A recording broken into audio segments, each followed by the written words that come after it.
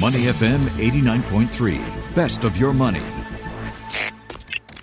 Market View on Money FM 89.3.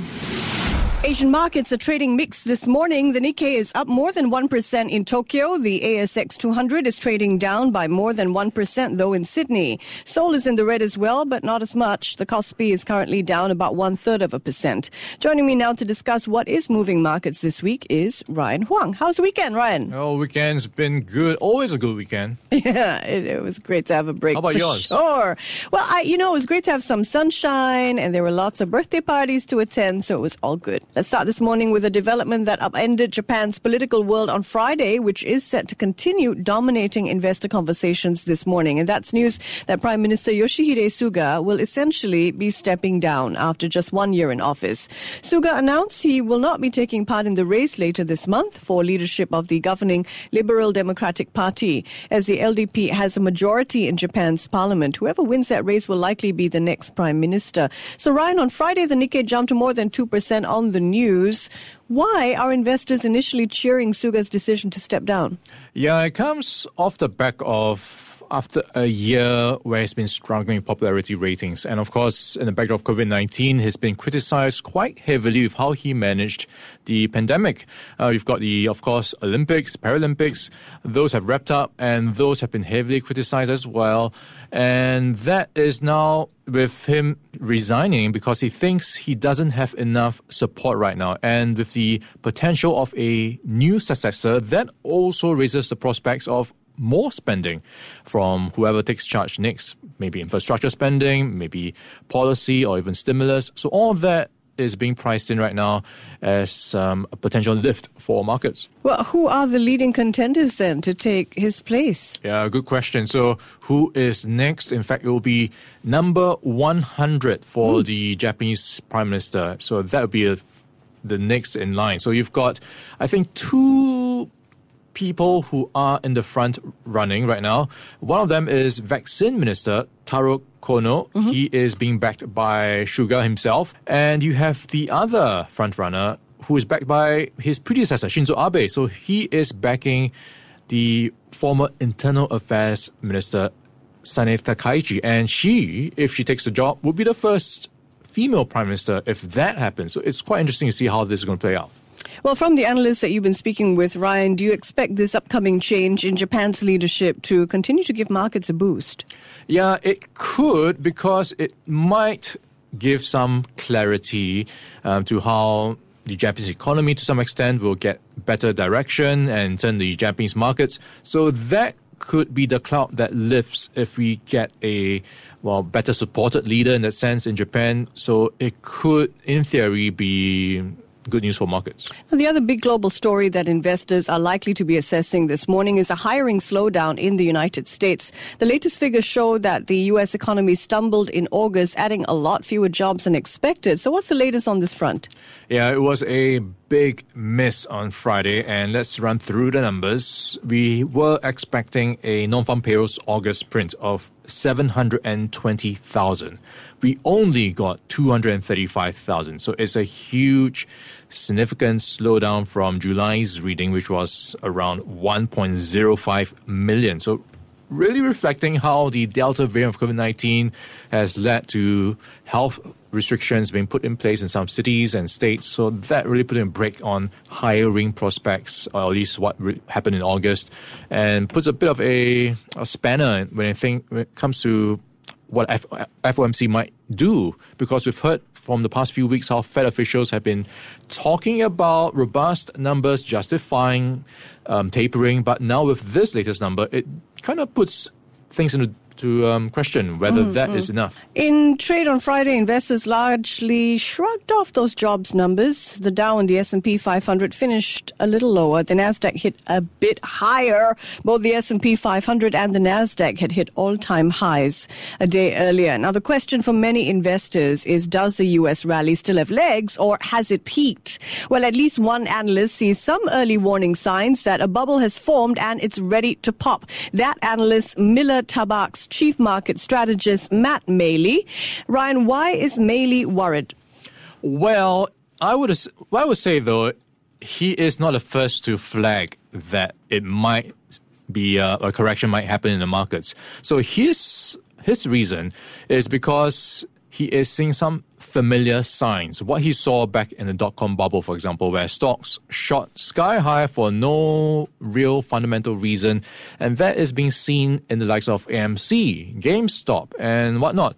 So that at least is what he is warning might happen, because we are seeing similar signs of how markets are pushing up for no other real reason. We've seen how that's been happening in record highs week after week. To a certain extent, he is also pointing his finger at SPACs, how that seems to be going into a bit of a frenzy where you have investors just taking a leap of faith, putting their money in blank check companies which don't have a business, who have yet to identify a business to buy. So that is reflecting how markets are maybe too expensive, maybe overbought, but it's very hard to tell these days whether you can use the historical perspectives as accurately as before, because things have changed so much. Indeed. The U.S. markets closed this evening for the U.S. Labor Day holiday.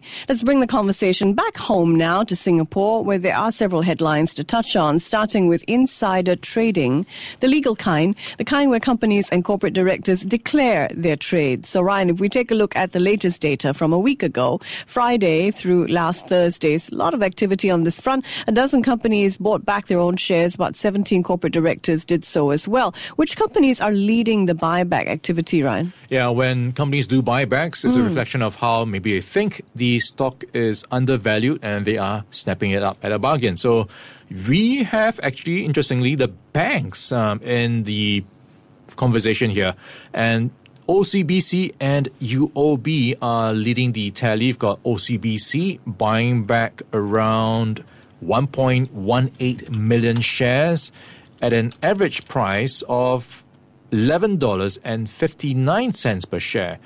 UOB buying back 290,500 shares, average price $25.72. And just for comparison, if you look at where UOB is right now, it's trading at around $25.56. That is around where it bought it at.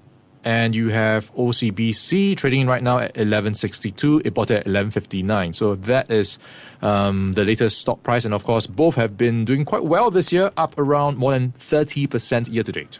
Among the other companies whose directors are buying back shares, Tyson Electric, Hobby Land, the Straits Trading Company, and Lendlease Global Commercial REIT. Now, speaking of REITs, last week we talked about how FTSE Russell is adding 11 Singapore REITs to a global index and how that move could boost interest in stocks. Well, now it seems this has come to light. There's been heavy trading in these counters. Ryan, fill us in. Yeah, quick correction though. Banks did more than 30% for the past year rather than year to date. So back to REITs, we are looking at the STI, some of those familiar names in the REIT space, just getting more activity off the back of how some of these S-REITs will be included in the FTSE EPRA Nareit Global Developed Index. So when that happens, you will see more funds just buying up the REITs as a consequence of them being in the index. So that is seeing the likes of Mapletree Logistics Trust, as well as Mapletree Commercial Trust, Ascendus REIT, Singapore Airlines, Jardine Matheson Holdings.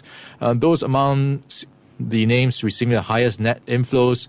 So those will be, I think, names to continue watching as we head towards 17th of September, which is when the names of these 11 REITs join the FTSE EPRA Nareit Global Developed Index. Now, another story that we are tracking is Singapore's crackdown on the world's largest cryptocurrency exchange, Binance. On Thursday, the Monetary Authority of Singapore, MAS, said Binance may be violating local rules that prohibit it from soliciting business from Singapore's residents without a license.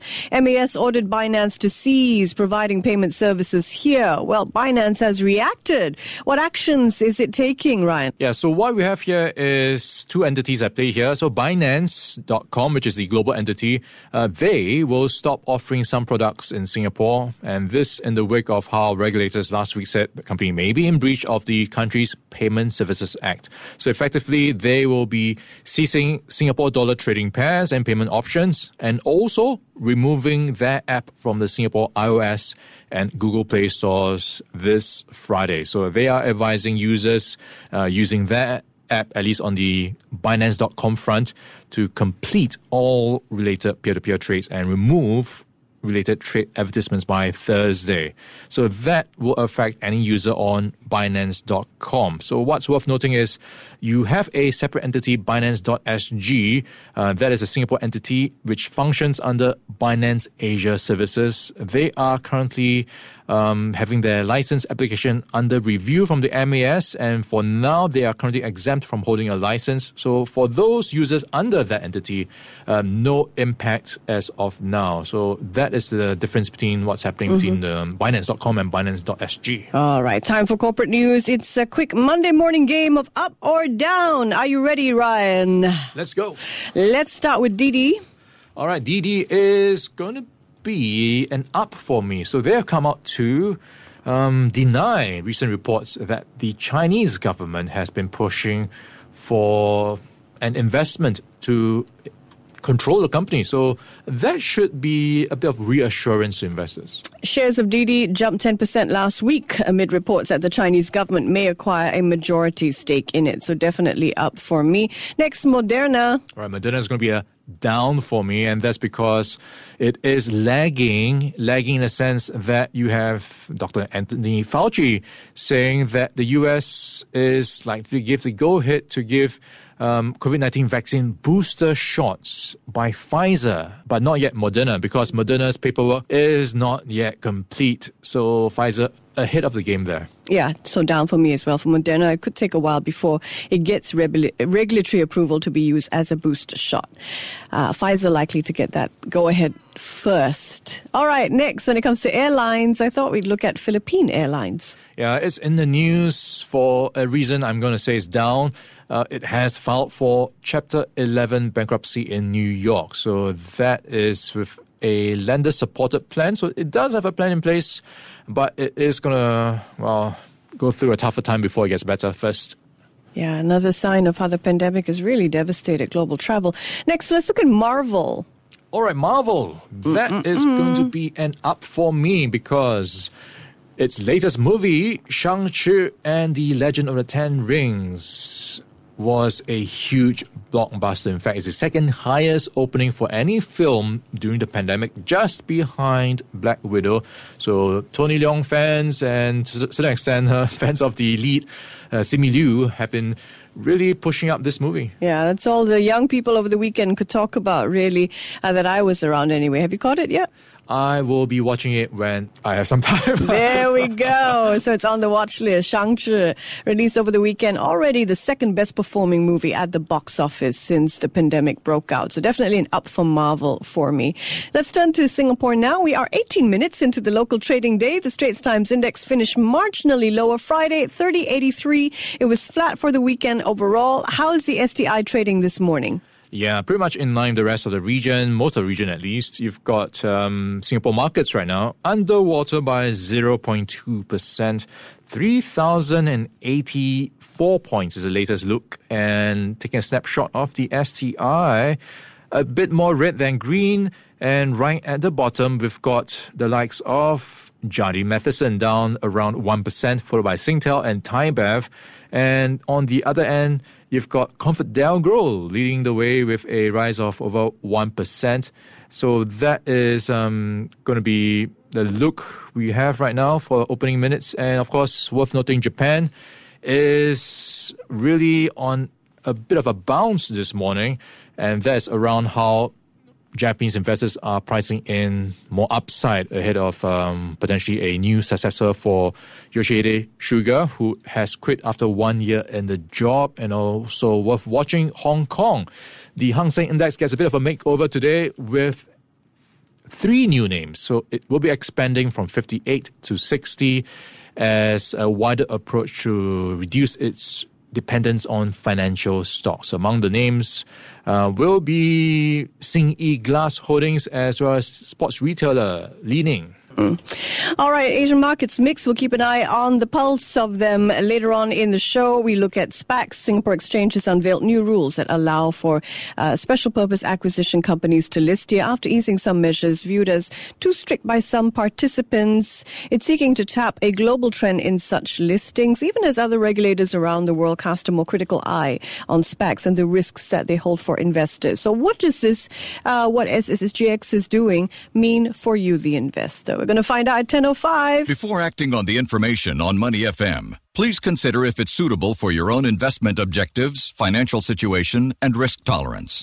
To listen to more great interviews, download our podcasts at moneyfm893.sg or download our audio app. That's AWEDIO. Available on Google Play or the App Store.